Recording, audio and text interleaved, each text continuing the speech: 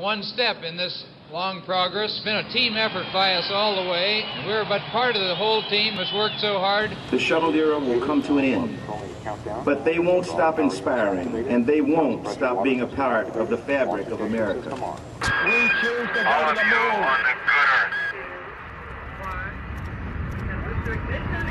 That's one small step for man, one giant leap for mankind.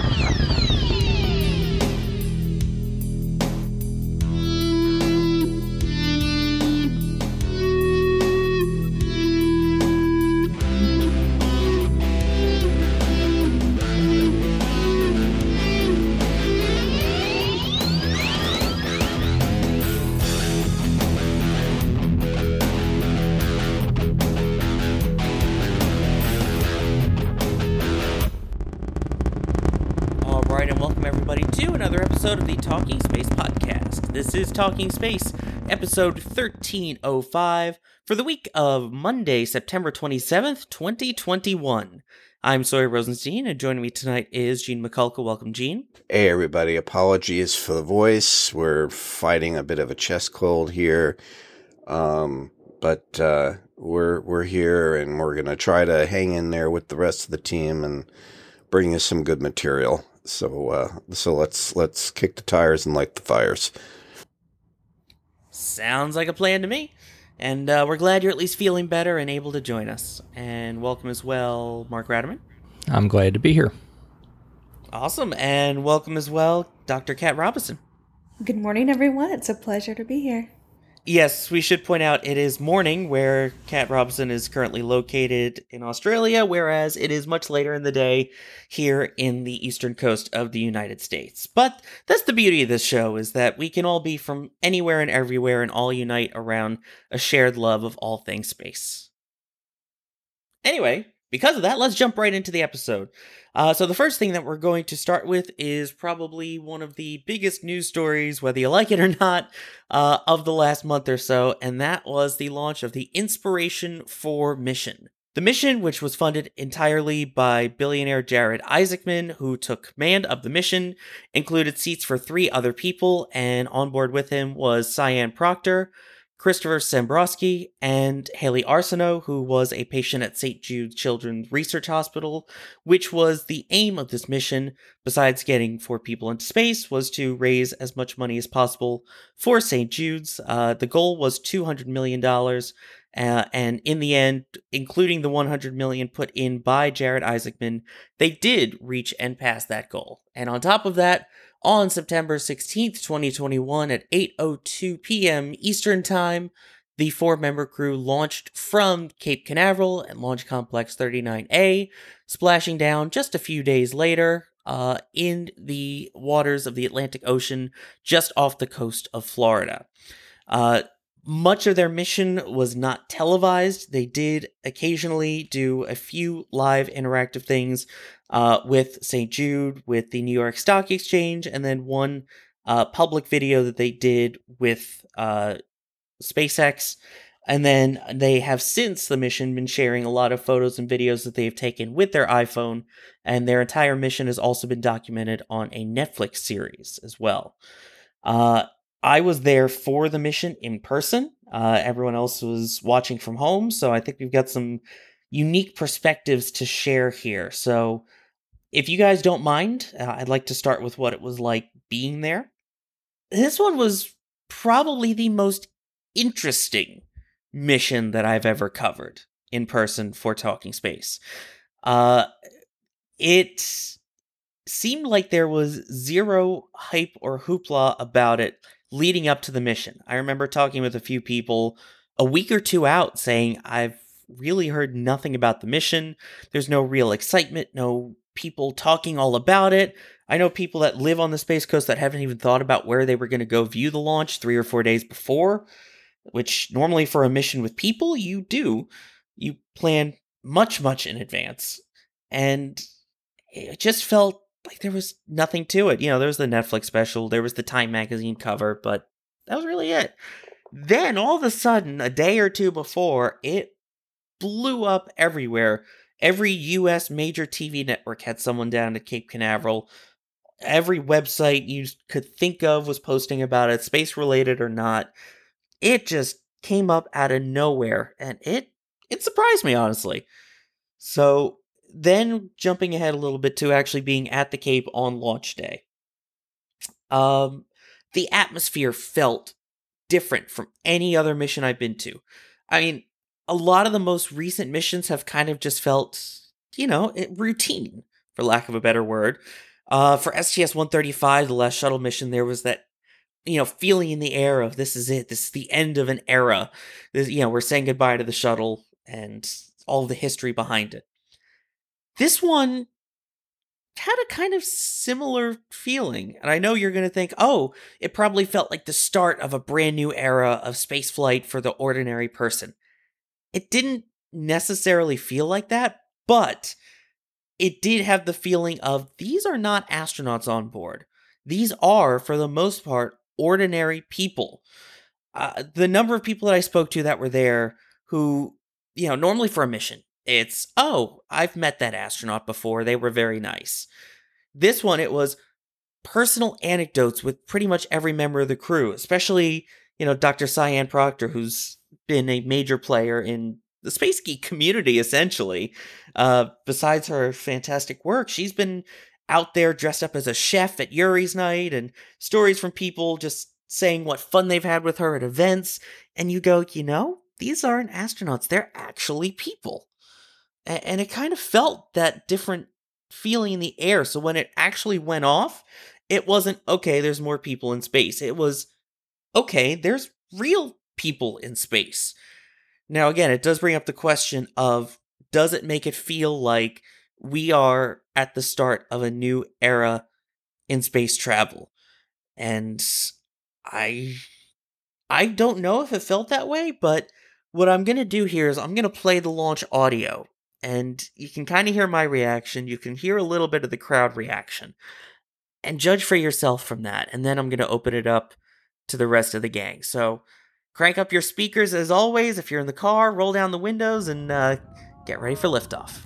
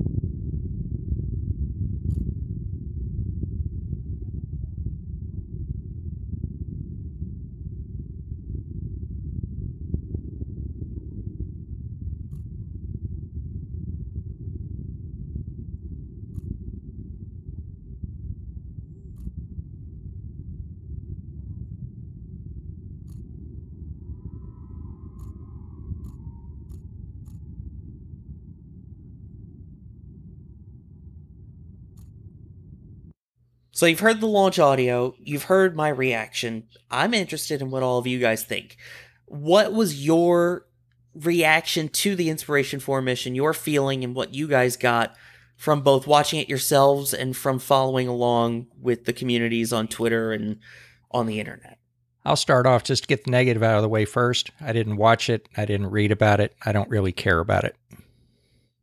Do you mind if I ask why? It just didn't interest me. It's just another space launch. It's another SpaceX launch. It's another crew launch. And big deal.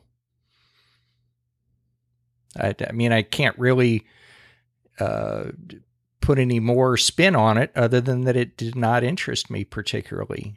Yeah, it's historic, but every launch is historic. I mean, we can make a mountain out of a molehill every time something happens with spaceflight. So do you think we're at a point now where this spaceflight is becoming routine again?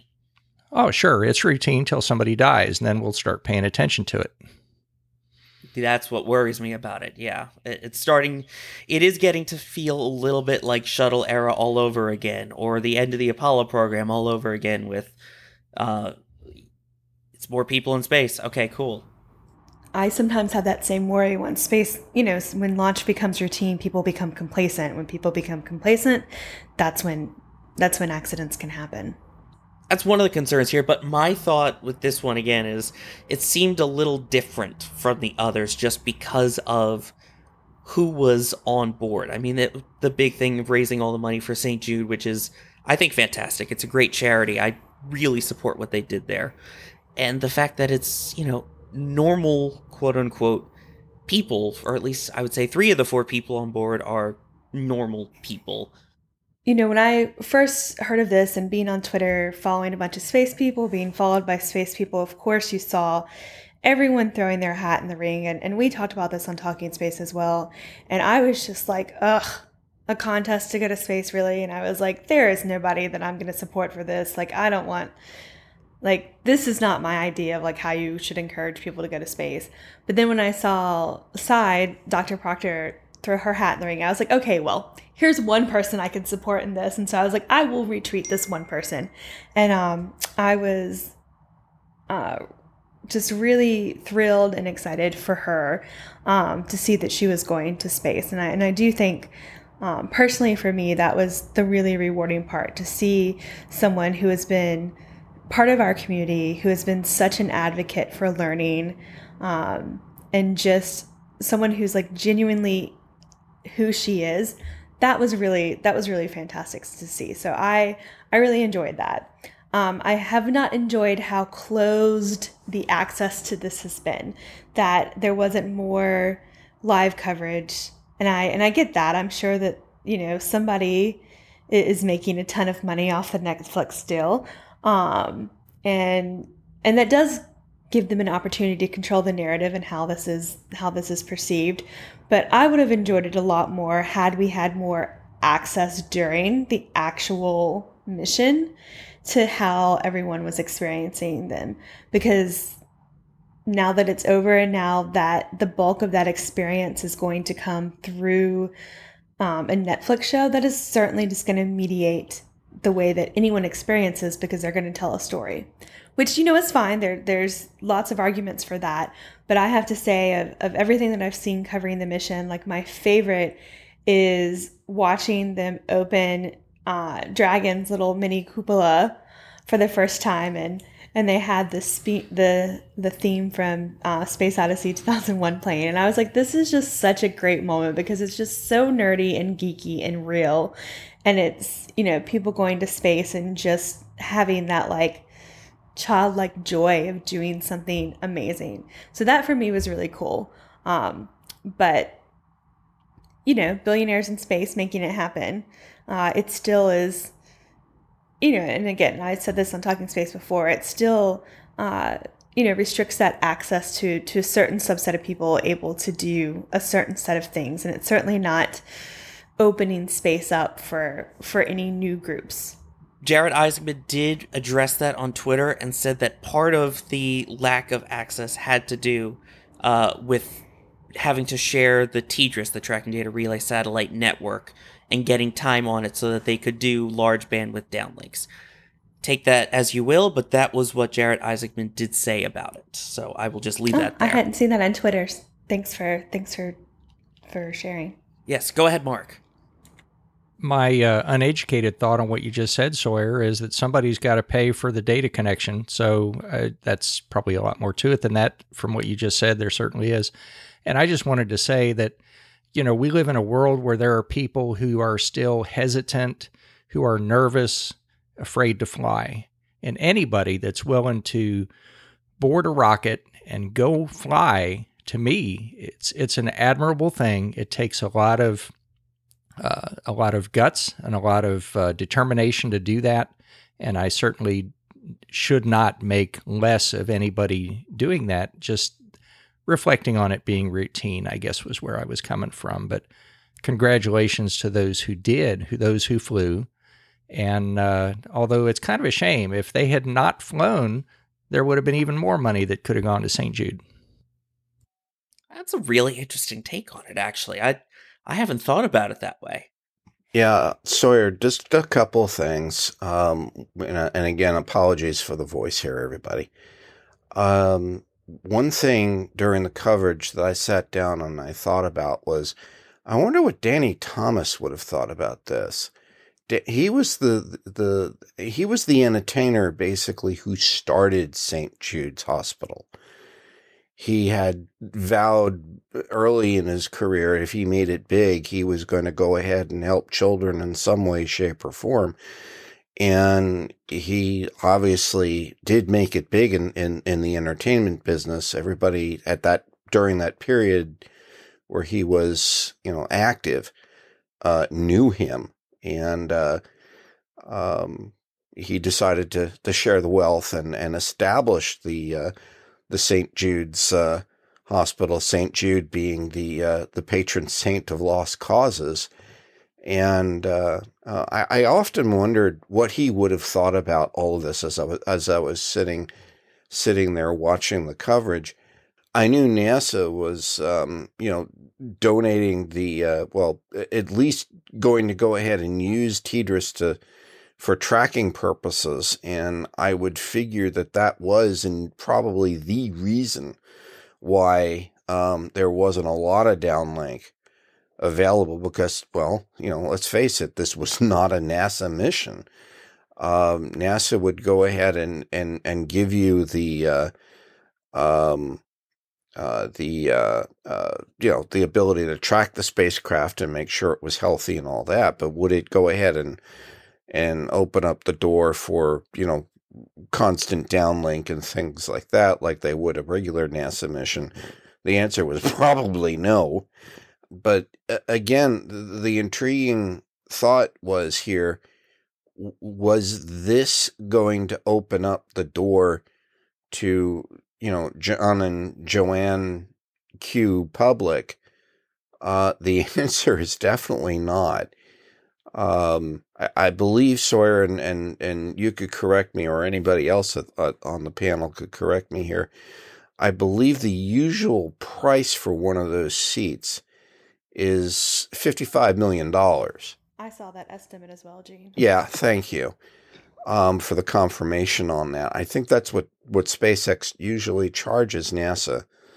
And now there was a question during one of the briefings what the price tag really was, and I believe Benji Reed of SpaceX basically declined to answer that, basically saying that it was between Isaacman and SpaceX as far as what the actual price of the mission was. But to say this is going to open up space to you, me, and anybody listening out there is just is absurd. It's still, the price of the ticket. And I've heard comments by some saying, well, that's the way it always starts. Look at flat panel televisions. They were $10,000 in in the early 1990s, but now they're almost impulse items at stores. I said, yeah, that's the way consumerism kind of works, but is there going to be that kind of clamoring for that kind of service? And I don't think there is, to be quite honest. I don't think the market for space tourism is there. I think you have a good point there, Gene, that in order for for the price of something to come down so drastically, there has to be strong demand. And I think, especially those of us who are sort of like in space all the time or space nerds, we tend to overestimate how much the public actually cares about space, which, as I know through my own research, is quite a low number. There's not a huge issue public for space. Something else that I wanted to point out before we move on from Inspiration 4 is I did see, and I really wish I could remember who said it. I think it was Eric Berger, but I cannot remember if it was. But this point that this mission, would never have happened if NASA hadn't stepped in and basically saved SpaceX with funding. So again, this is just another point that I know that I do this probably every show, so perhaps our listeners are tired of it, just to step in and say that space is taxpayer funded, even when it's private companies. SpaceX would not exist in the way it does now if not for the significant investment of the U.S. taxpayer. And so, even watching a private mission funded by a billionaire, who again benefits a lot from the U.S. taxpayer, but that's an entirely other conversation. So even when a billionaire is paying for a flight from a private company, that private company is existing because of the investment made by the U.S. government through the use of U.S. taxpayer dollars. So I just like to point that out, and I thought that was a really good a tweet that came out. And again, I think it was Eric who said that, and I saw that and I was like, yes, thank you. That is exactly right. Yeah, and to just fill in what I was getting at too, everybody tries to compare this with the start of aviation and so on, and I said, well, yeah, but with aviation, we had actual places to go. There were business deals to close elsewhere, and there were relatives to see. There were places to explore in and around the world. Everybody wanted to go to Rome, to Italy, and all of these other tourist attractions. And now with aviation, it was possible to get there within a blink of an eye almost. And everybody wanted to do it. So the prices started, admittedly, they were kind of high when they first started, but as people were boarding aircraft and more people were demanding to go from point A to point B quicker, because again, I will say there were relatives to visit, business deals to close, and tourist attractions to visit. People went to and fro and so on. Now, I don't know about you, but, my Aunt Tilly doesn't live 250 miles up. So, again, I'm going to say, where's the demand? The only way you're really going to get the price down is to start getting industry up there. And I just don't see space tourism being key in that mix just yet. I have heard, and I cannot confirm this, but I have heard that there has been an increase in interest in buying private SpaceX Dragon flights. Whether that's actually going to happen, I don't know. Again, you're talking over $200,000 you're talking over $200 million for the capsule with all the seats on board. Benji Reed basically said that during a post splashdown event, where he said his office, the phone was basically ringing off the hook. I'm not sure that was really the case or not, that the phone was ringing off the hook, but I will say, and it sounds like I'm being a Donald Downer here, but I will say that because of this flight and because of what Branson and Bezos have done, it has opened up the door to more individuals that want to conduct research, legitimate research in the space environment. If you are a company or a university or something like that, and you have the wherewithal to go ahead and pay that kind of money to have a individual fly a research package on a suborbital or an orbital mission, go for it. I mean, there are countries now that can put astronauts on board a spacecraft if they so wish because of all of this and conduct legitimate research during those missions. So, and that's, and we'll probably get into this a little later during the program, but that's what folks like Axim and Sierra Nevada want to do too. They want to, start their own private space stations to allow that kind of opportunity. So what we're going to see in the future is that's what's going to drive, the low Earth orbit industry. It's not going to be space tourism yet, gang. That, we're a long ways off from the expanse. That's all I'm going to say. As far as the that television series is concerned, we're not there yet, and I don't think we're going to see something like that in, I don't know, at least another 30, 35, 40 years. I would agree with that. Like you said, it's very different from just hopping on board an airplane and flying somewhere. We're not anywhere close to that point yet, but I guess it's a start.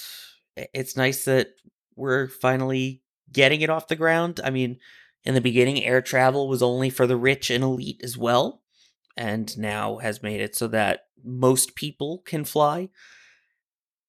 Like you said, I think we're still a ways away off from that. And then you also have now the difference of, are we talking suborbital, such as a Branson or a Bezos, where there is still questions about which technically fits the definition of going into space, and then missions like this, where they have gone higher than any mission since the Apollo program. So, yeah,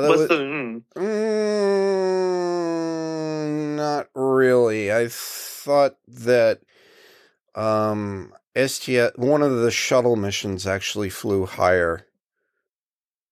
From my understanding, it was not, since the highest that the shuttle ever flew was during the Hubble servicing missions, and this was slightly above Hubble. I think if you check your record book, Sawyer, and I think somebody, I think it was the folks at Spaceflight Now that kind of killed that. I believe they mentioned that STS-89 or one of the other Hubble servicing missions flew actually higher than the Inspiration 4 mission. You are correct. STS-103, my apologies, in 1999, which was one of the Hubble servicing missions. Right. So I just want to put that out there. So the folks at Spaceflight Now kind of debunked that, and because I remember saying, is that really the case? Because something bothered me about that quote, and I noticed too that SpaceX PAO stopped saying that after the folks over at Spaceflight Now put that out there. So I just want to go ahead and kind of set that right. And I actually got an earful from a lot of people over that, and my thought was, well, that's the way it was, So here's the official designation. It was the 5th highest Earth orbiting human space flight that did not go to the moon. Right, exactly. Oh, well, all right. Yeah, I mean, but I just want to put that out there that, they were first initially bragging, this is the highest we've gone since Apollo, and I'm like, that's not exactly true. Well, let's also not forget about secret Department of Defense missions that we know nothing about.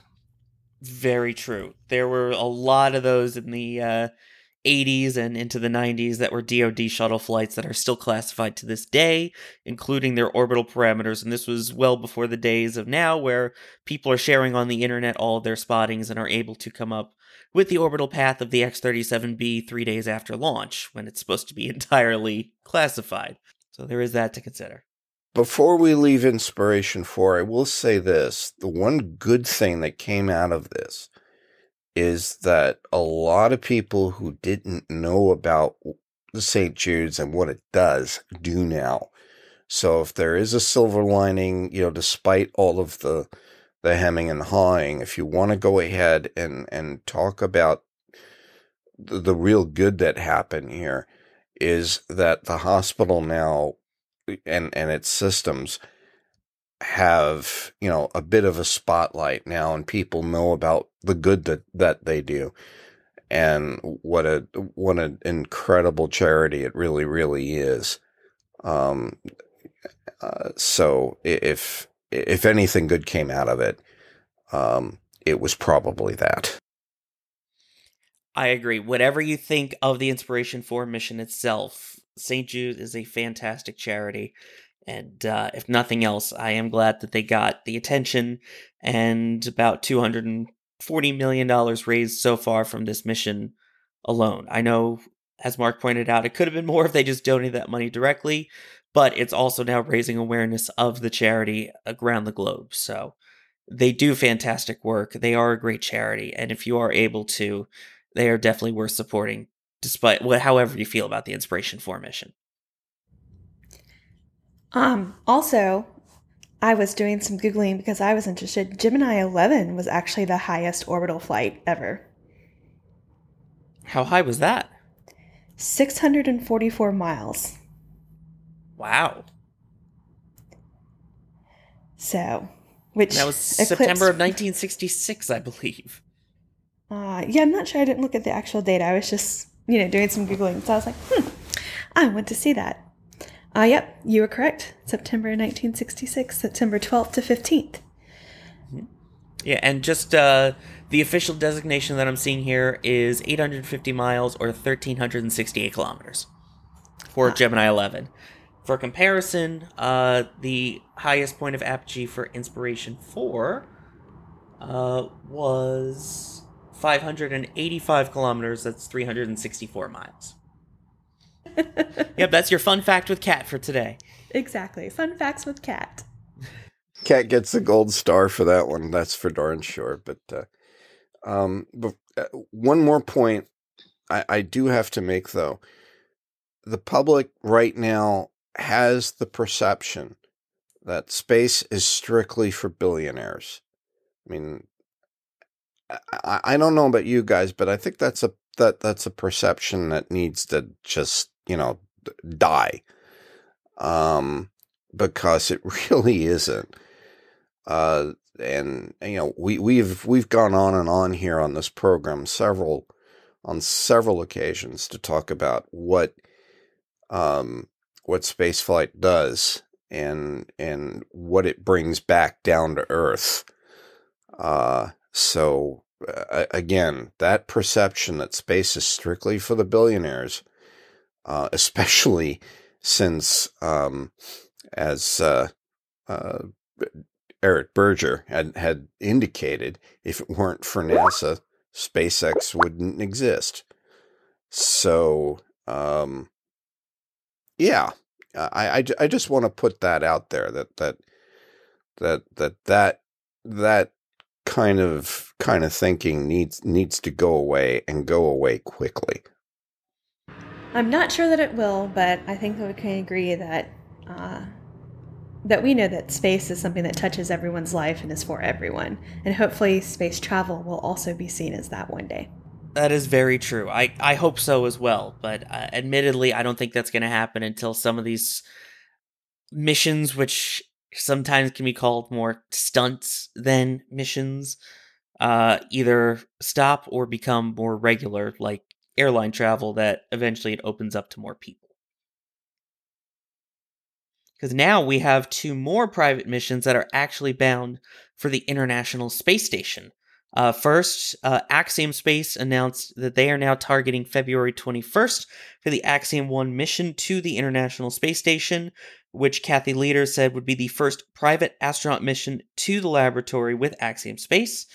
And in addition to that mission, there is also a Russian mission that is now scheduled to go up to the International Space Station with the goal of shooting a Russian movie up there. And one of the interesting things about that Russian mission is that it is having actual impact on day-to-day operations aboard the space station, in particular with the launch of the Nauka module, which we have has been in the process for years, and you may recall docked with the International Space Station and then started firing its thrusters, spinning the station end over end multiple times before they finally brought it under control, leading to the first of many future delays to the OFT-2 mission for Boeing.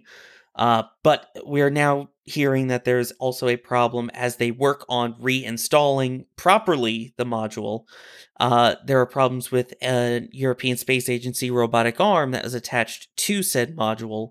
And we are hearing that there's a possibility that some of the repairs to that may have to be delayed because of this upcoming movie mission, so to speak. It's no possibility, Sawyer. They've already said that.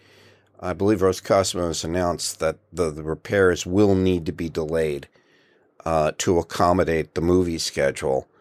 I find that a little, absurd.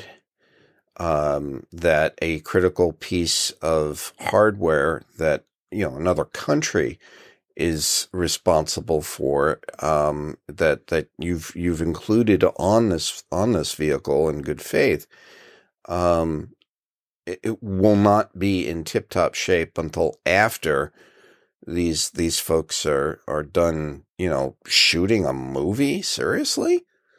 I read an interesting article about this, just talking about this from several different angles, not just sort of an angle that we may be concerned with from a policy or space technology angle, but whether or not there would be a consumer appetite to see movies actually filmed in space versus special effects, to see if the reality of camera angles and everything, because as you all know, the space station isn't that big, and typically when they film a movie, which you may or may not know, the scale is much different in order to make things seem bigger.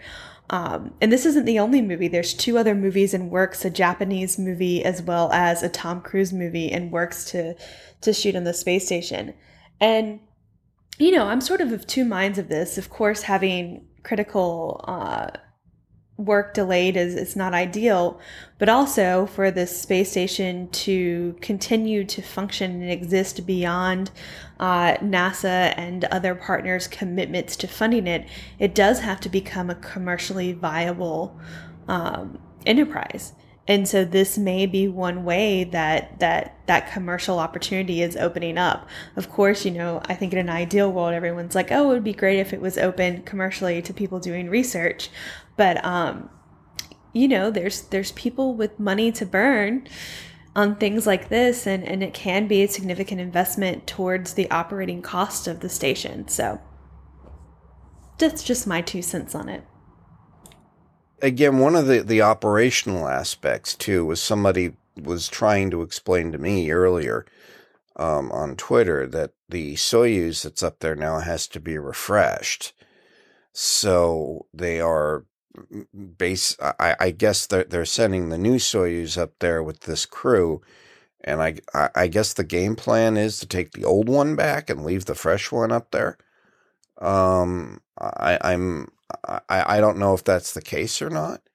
But somebody was trying to tell me that the Soyuz up there needs to be refreshed because we've got a couple of people up there that are going to be staying there for about a year, and they want to make sure that they've got a ship that is able to come down. And I'm like, well, okay, fine, but does it really have to interfere with operations? I don't know. I understand where Kat is coming from, and I get it, but with respect to, you've got research going on that companies are paying for on the Destiny module and so on. And that income is there. Probably, but that income is not as unrestricted as income for shooting a movie, in that sort of terms, because obviously, there are companies paying to do research, but that research money is not profit, if that makes sense. You're not going to, at least in the current model of ISS, you're paying for the time, and you're paying for the support for that research. You're not necessarily just putting money into coffers. I'm quite sure that the cost of filming a movie or sending, same thing with cost of space tourism. Like, this isn't the first time the ISS has hosted a space tourist. It's higher than the cost of sending an astronaut, because they're going to be charged a premium rate. I guess for me, I'm personally just neutral to this. It's unfortunate that it's delaying work, but if it was truly critical work, it probably wouldn't be delayed, because you just can't delay truly critical work. And you don't know what sort of conversations have gone on behind closed doors between the customer or the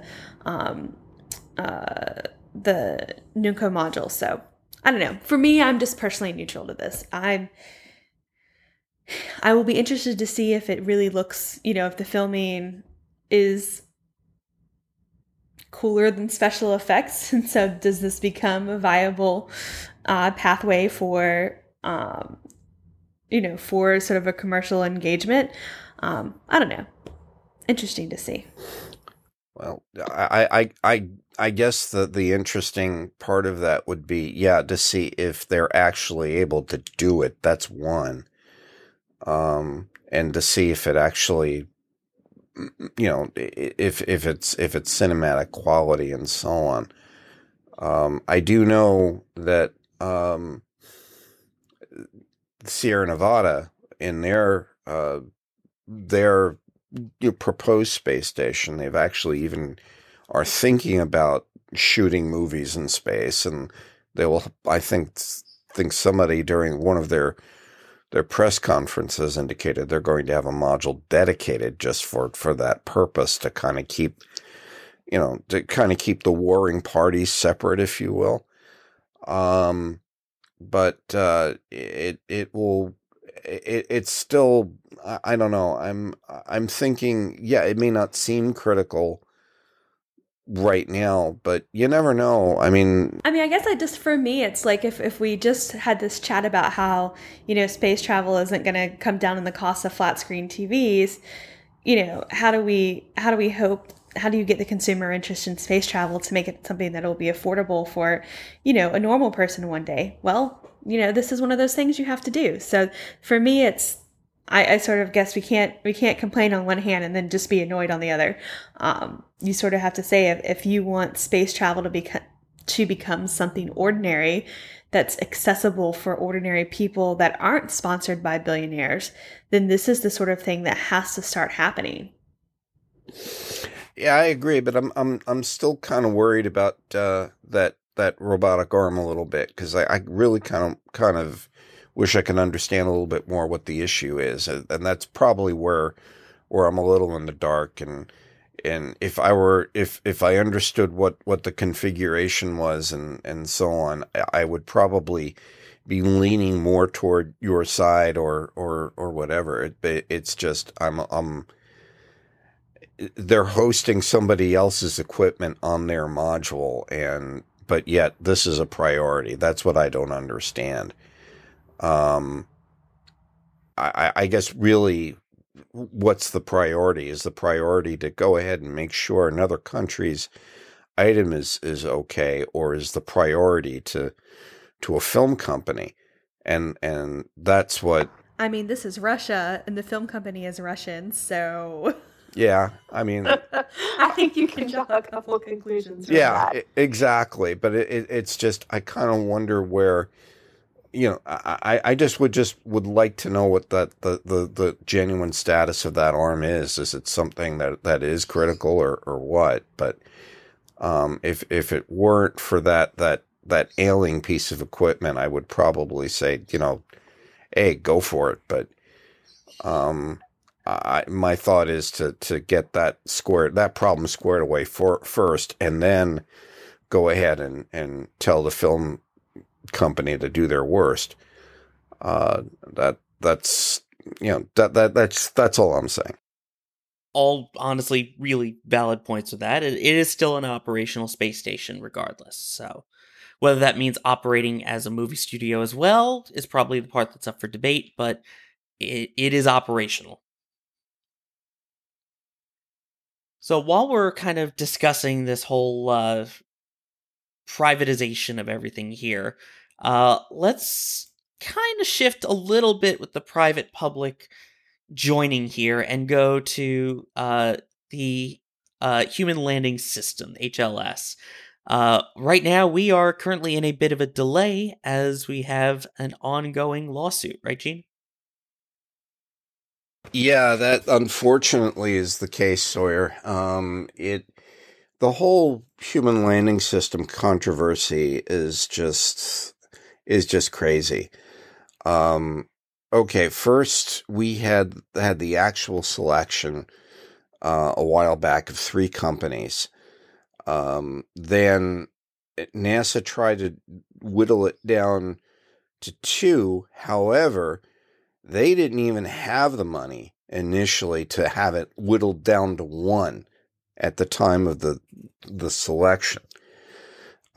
This was during the transitional period between administrations as well, and it was decided that maybe it will just go with a sole provider, and they decided to go with the SpaceX selection, and it didn't quite work out the way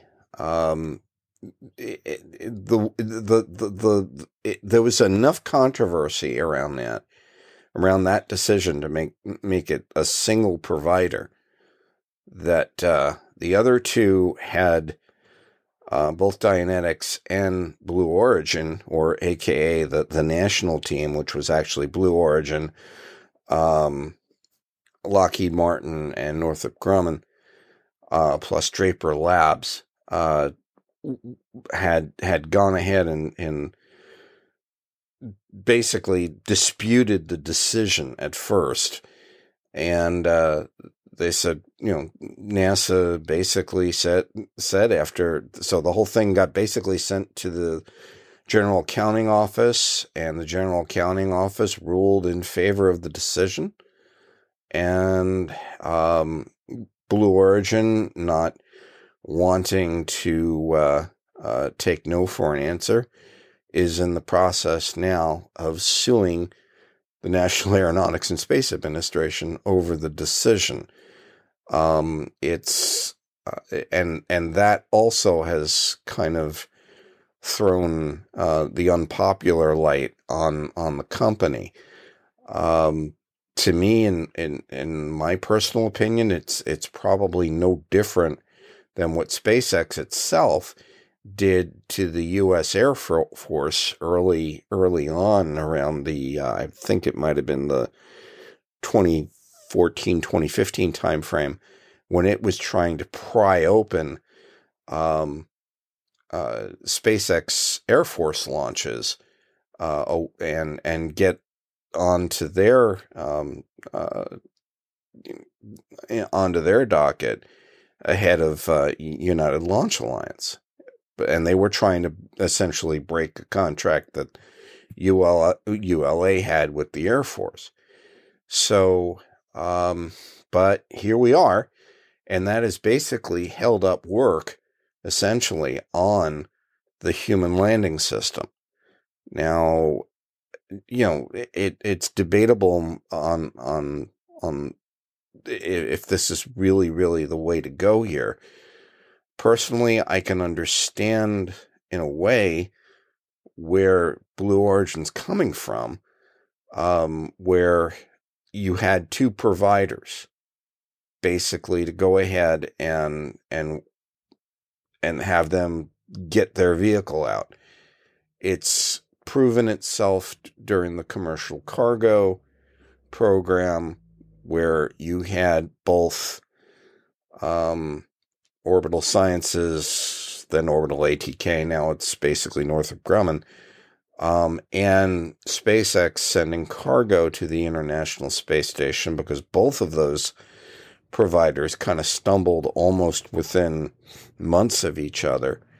And one was able to go ahead and work the system and get their craft on another launch vehicle to get cargo to the International Space Station, while the other kind of sorted its problems out as well. And lo and behold, it just basically showed the wisdom of having two providers. I think, too, in the commercial crew standpoint, again, they are showing the wisdom of having two providers. One provider has kind of stumbled a little bit, and that's Boeing. The Starliner is going through some growing pains right now, with some bulky valves. So they have to go ahead and punt and take a look at that, which has kind of set them back a little bit. But they'll get that straightened out, and OFT-2 will go ahead and fly again. And the successful Crew Dragon with SpaceX. However, and so again, that's where Bezos is coming from. He's saying, why don't we have these two kind of providers? And by the way, there's no guarantee that his company would have been selected as the second one. But again, this is kind of slowing up the works. There was a press conference earlier, a couple of weeks ago, where Administrator Nelson was being asked about that, and he basically said, well, right, is 2024 still feasible as far as a landing on the moon? And Nelson was saying, well, we still have to get through the legal aspects of, this challenge that Blue Origin has put forward. So that's kind of slowing the gears up. And is 2024 still feasible? We'll just have to see. Let's be real. Did any of us think 2024 was feasible? My personal opinion on that is probably not right now, since all work on the HLS has kind of stopped. Well, I just have to say, did any of us actually think 2024 was reasonable when it was announced? We weren't all that sure, but... And neither did Congress. Multiple times people who were in Congress hearing about this said that this wasn't feasible when the Trump administration said it. So, I do think that sort of this new narrative of it's delaying the 2024 is a bit of a false cry, because at the time that this goal was set, there was a large amount of skepticism that this would be met. Not just from us, but from, appropriators, from people setting the budget, from policy experts. 2024 was extremely ambitious and highly unlikely.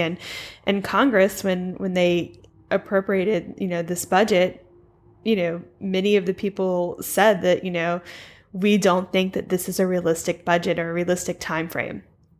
So, and the current stay is like a voluntary stay until the lawsuit wraps up, because they've all agreed to an expedited schedule. So we'll know in just over a month the outcome of this.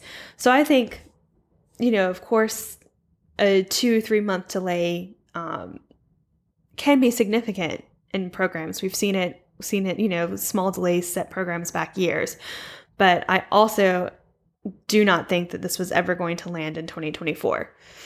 To be perfectly honest, I think that was an unrealistic time frame when it was announced, and it's still an unrealistic time frame. I'm going to throw one thing out there. We knew that 2024 was notional. Even Kathy Leaders, when she was asked, was basically said, is 2024 feasible? Well, you got to at least try. You can't just throw your hands up and say, no. No, and I agree, but I'm just saying that everyone's using this as sort of like a big drama moment. And to me, it's just not. That this is that, oh no, that now because of this one thing, we're not going to be able to launch in 2024.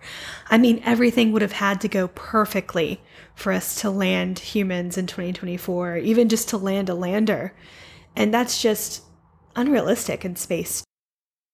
To bring it a little further in, you were talking about Congress and the Congress critters and so on. I still remember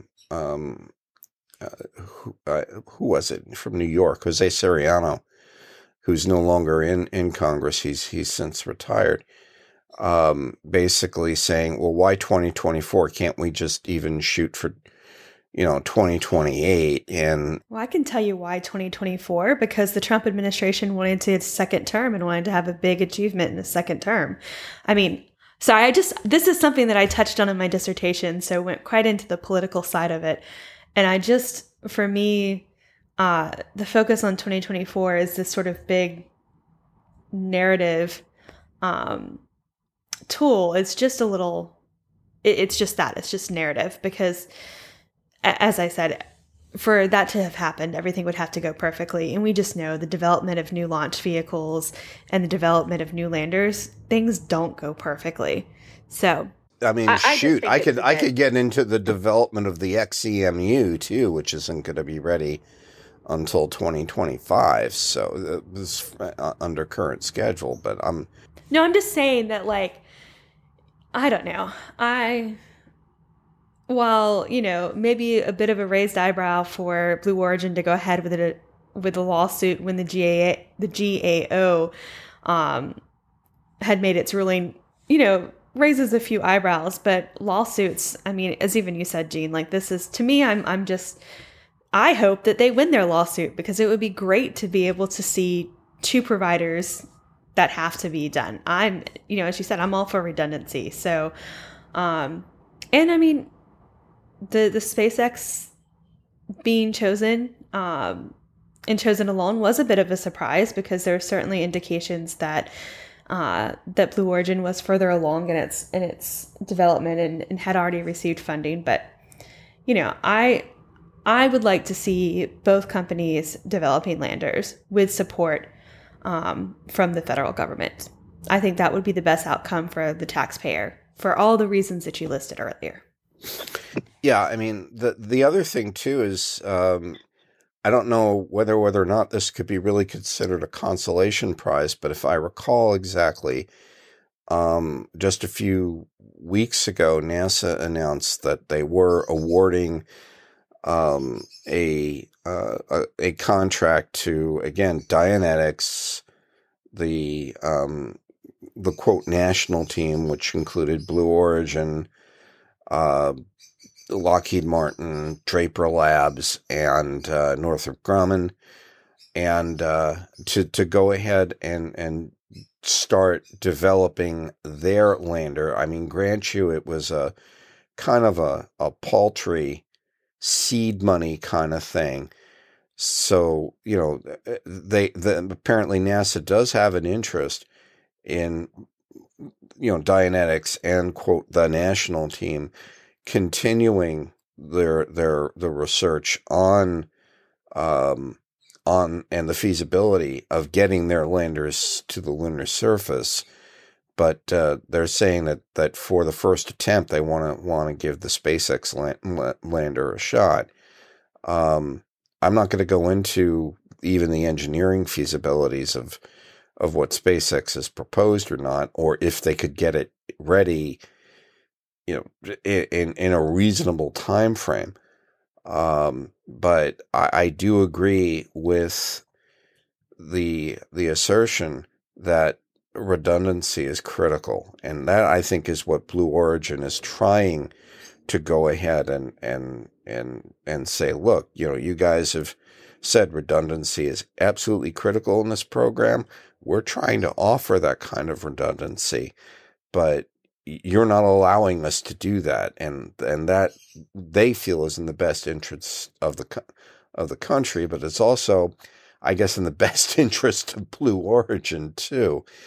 To make sure that they still have this, because I mean, we could debate this until we're kind of blue in the face, but it looked to me too that Bezos is trying to really, really invigorate Blue Origin again, because he's kind of left it alone for a while, and now that he's kind of turned over Amazon to operational. He's out of the operational data control there. He's diving more into Blue Origin and trying to get right that ship too, because there are other issues going on. There are other problems behind the scenes, and I'm sure he's trying to solve right now. I agree. And, he's also going after, just a quick mention, because I know we should move on to the next topic, but, he's certainly doing his best to play this on multiple fronts, not just in court, but also in the court of public opinion with all their PR campaign, anti-SpaceX, even some anti-NASA sort of PR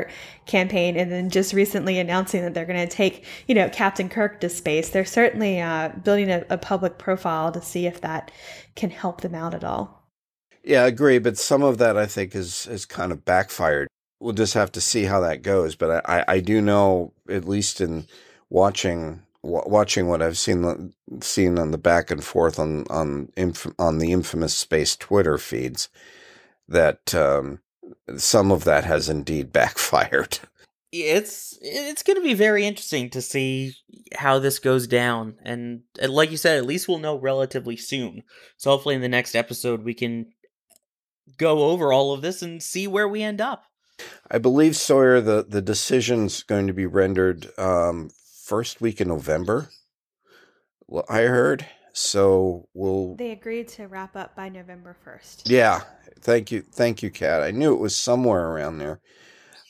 So we'll be watching this closely. And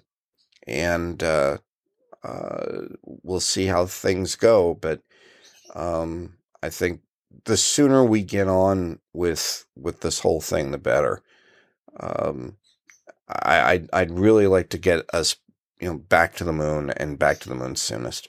Oh, absolutely. I mean, that's the end goal here. Is 2024 would have been fantastic. If we can still do it, that's still fantastic. The sooner we get humans back on the moon, the better. And I know now part of that is also tied in as NASA is now changing up its organization with some of its Human Exploration and Operations Missions Directorate. That was the old name. Now they are splitting it up into two, with the new Exploration Systems Development Mission Directorate and the Space Operations Mission Directorate. Now I know this drew a lot of controversy and concern on Twitter, but Gene, I know you can help us break down at least what that means. Yeah, Sawyer, thanks. The first group, I believe there was a press conference earlier this week that announced all of that, and there was a ton of controversy, not just on Twitter, but also in the space media about it. They brought back Jim Free from the private sector. He was the former center director at NASA Glenn, and I think he also served as an associate administrator at NASA for a while, to lead the new development program aspect of this. Now, when we're talking about development program, we're talking about getting, the key technologies like SLS, like Orion, and any other follow-up technologies that are going to be required for the lunar surface, up, going, and in the pipeline, and start moving along. Kathy Leaders is staying on, and this was in Bill Nelson's eyes a no-brainer to have her shift over to the operations aspect, because she has provided incredible leadership in getting the commercial crew stuff together. She has provided incredible leadership on ISS, and she's provided incredible leadership too in supervising the ground support operations at the Kennedy Space Center to make sure that SLS and Orion are well supported over there. In some eyes, this looked like a demotion for Kathy, and that, she couldn't handle it, and Jim Free was brought in to deal with it. And in a few media outlets, I'm not going to mention who, but if you've been savvy enough out there and paying attention, you kind of understand who they were. And if you actually sat and listened to the audio, and it's out there on YouTube, on who was asking what questions, you can kind of ascertain where they were going and where they were coming from. But I don't see it as a demotion for Kathy at all, because eventually she's going to have to go ahead and take over those systems that are coming out of Jim Free's office. She's eventually going to have to take over the operational aspects of SLS. She's eventually going to have to take over the operational aspects of the Orion spacecraft. Those are going to be in the pipeline. They're going to be out of development and in her hands and her responsibility. So I didn't see this as a demotion at all. Her hands are kind of full right now because of the demands of the Commercial Crew program and the ISS. And those are expanding exponentially too, as we've discussed here. There've been, space tourists going up there and so on, but there's also been the crew aspects. And as far as I know, Joel Montalbano is still reporting to Kathy in this whole mix. So nothing's really changed in that now you have somebody that's dedicated to bringing technologies online that are going to be required to going to the moon. And by that, I'm not only talking about SLS and Orion, but also I'm talking about the other technologies that we're going to need to stay there, to work on the moon, to power our explorations and so on. And to me, it just seemed to be really, really a big bite for one person to handle. So I think the decision was wise. I think it was a good way to compartmentalize things. And this was not a demotion on Kathy Lueders' part at all.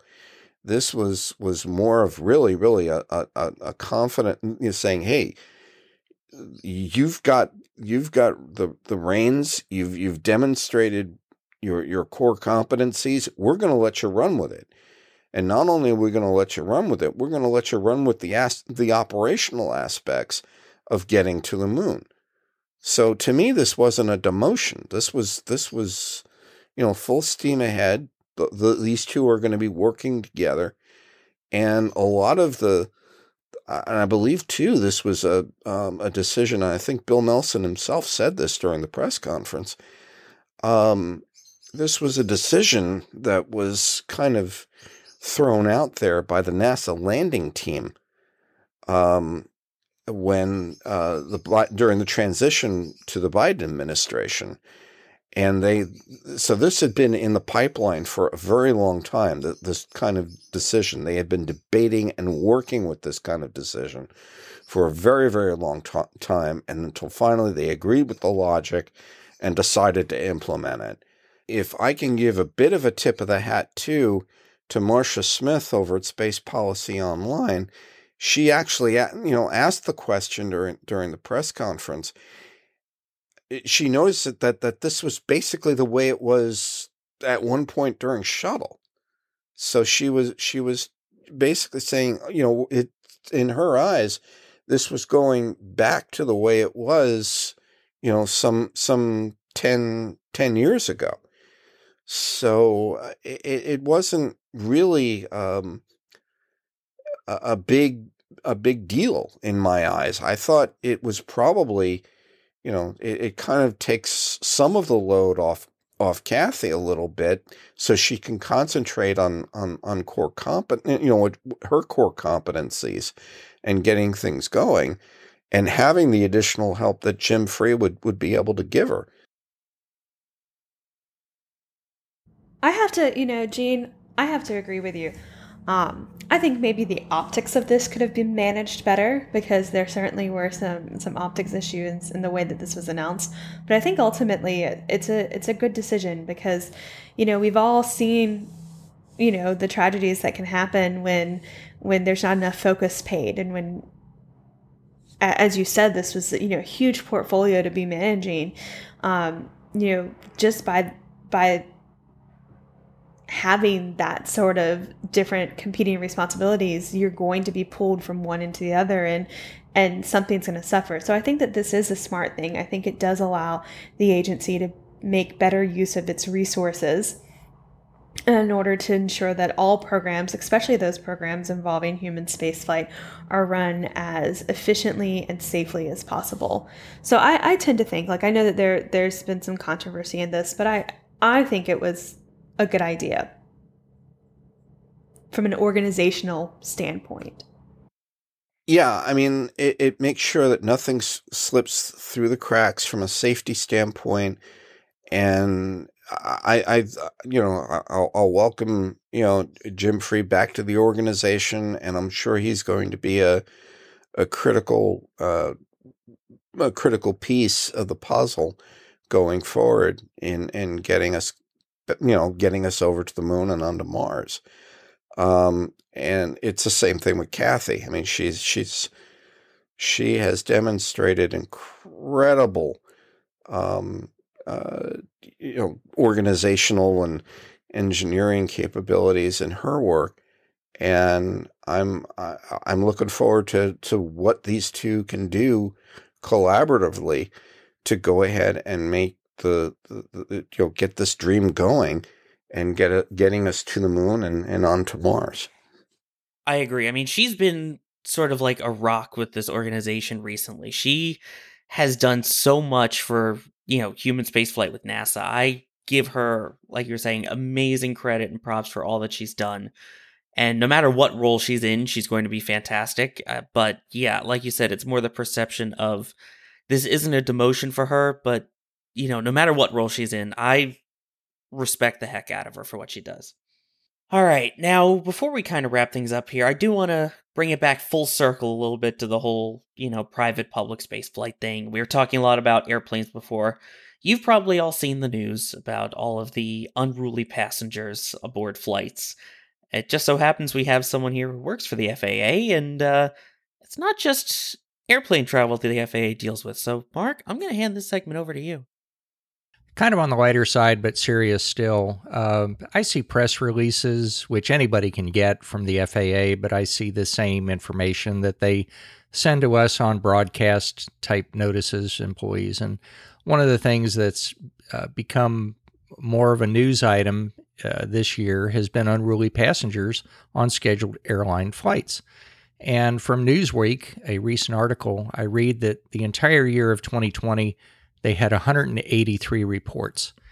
2021, there have been investigations of over 789. The FAA launched a zero tolerance campaign. They have violations of fines for passengers of $25,000, $37,000, some $45,000, and they can face prison time. So kind of the funny side of it is, how long is it going to be before we get somebody that gets a little cranky in a spacecraft? And what do you do when they try and pull the emergency exit and leave? I don't think we really have to worry about that. People that are flying in space are really smart. They get extensive training. They know the environment they're in. But still, let's go back in history to, just for fun, to 1968. October of 68, Apollo 7 launched with Wally Schirra. Don Isley and Walt Cunningham. And on that flight, Schirra became sick with a head cold, which he passed on to Isley. And anticipating issues with congestion in a sealed spacesuit, Schirra proposed that they not wear their helmets during reentry. And despite a request from Chris Kraft and Deke Slayton to wear their helmets, they refused and performed reentry without them. You can imagine there were probably some tense conversations during that moment. But really, the point I want to make is, oh my gosh, people just need to be safe and take care of each other. And if the industry says, wear your seatbelt, raise your seat back to its full upright position, close your tray table, if they say those things and they happen to throw in, wear a mask when you're on a scheduled airline flight, it's just something we need to do, and things will change. Here the FAA has fined so far this year for 2021, over $1 million in fines. Some of these situations have been life-threatening, and I certainly don't think that we're going to face that in crewed spaceflight for a long time, but yeah, who knows? That's actually a really interesting point. You don't think about that much. There have been rumors in the past, and I can't say if any of these have been confirmed or not. I know people have said it. NASA will never officially confirm it, that there may have been a mission where they padlocked the airlock out of concern for one of the astronauts on board. I know it's a little different from attacking a flight attendant, but obviously it's something you do still have to think about in spaceflight, as the mental health of all the crew members on board, as well as the physical health of all the crew members on board. Both are super important when you're locked inside of a tiny tin can that if you open up the door, there's a good chance you're not going to survive out of it.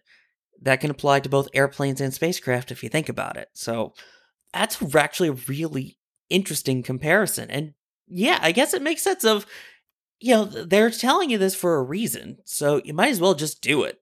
And as you said, this is all temporary. As things go on, things will likely change. If you want to wear a mask in the future when they're not required, you can. But if they're required, just put it on for a few-hour flight, live with it, and then go on with your life. Just like these people who get the experience to go in space. You put your helmet on, you go through the re-entry, you get off, you take your helmet off. Things like that. That's actually a really good point, Mark. So I want to throw something else out really quick. I commented on a previous show, at least I think I did, about how SpaceX had some grief with the FAA about the FAA responding to their requests for some of the approval for launches and such over in Texas. Well, the FAA in July, they released a news that they were opening a space safety office in Houston so that they would be able to respond quicker to both SpaceX and Blue Origin and Virgin Galactic. And those are locations in Texas and New Mexico, along with others in the region. So the FAA, we're from the government, we're out to help you. The press release also says that they've streamlined and modernized their commercial space launch and reentry licensing regulations to allow the agency to spend more time on safety oversight than less on paperwork. Amen. That sounds good to me. Also, the FAA has invited public to comment on a draft environmental review of the SpaceX Starship Super Heavy program. They've invited public to provide comment on this draft environmental review for the program that SpaceX has in Boca Chica, Texas.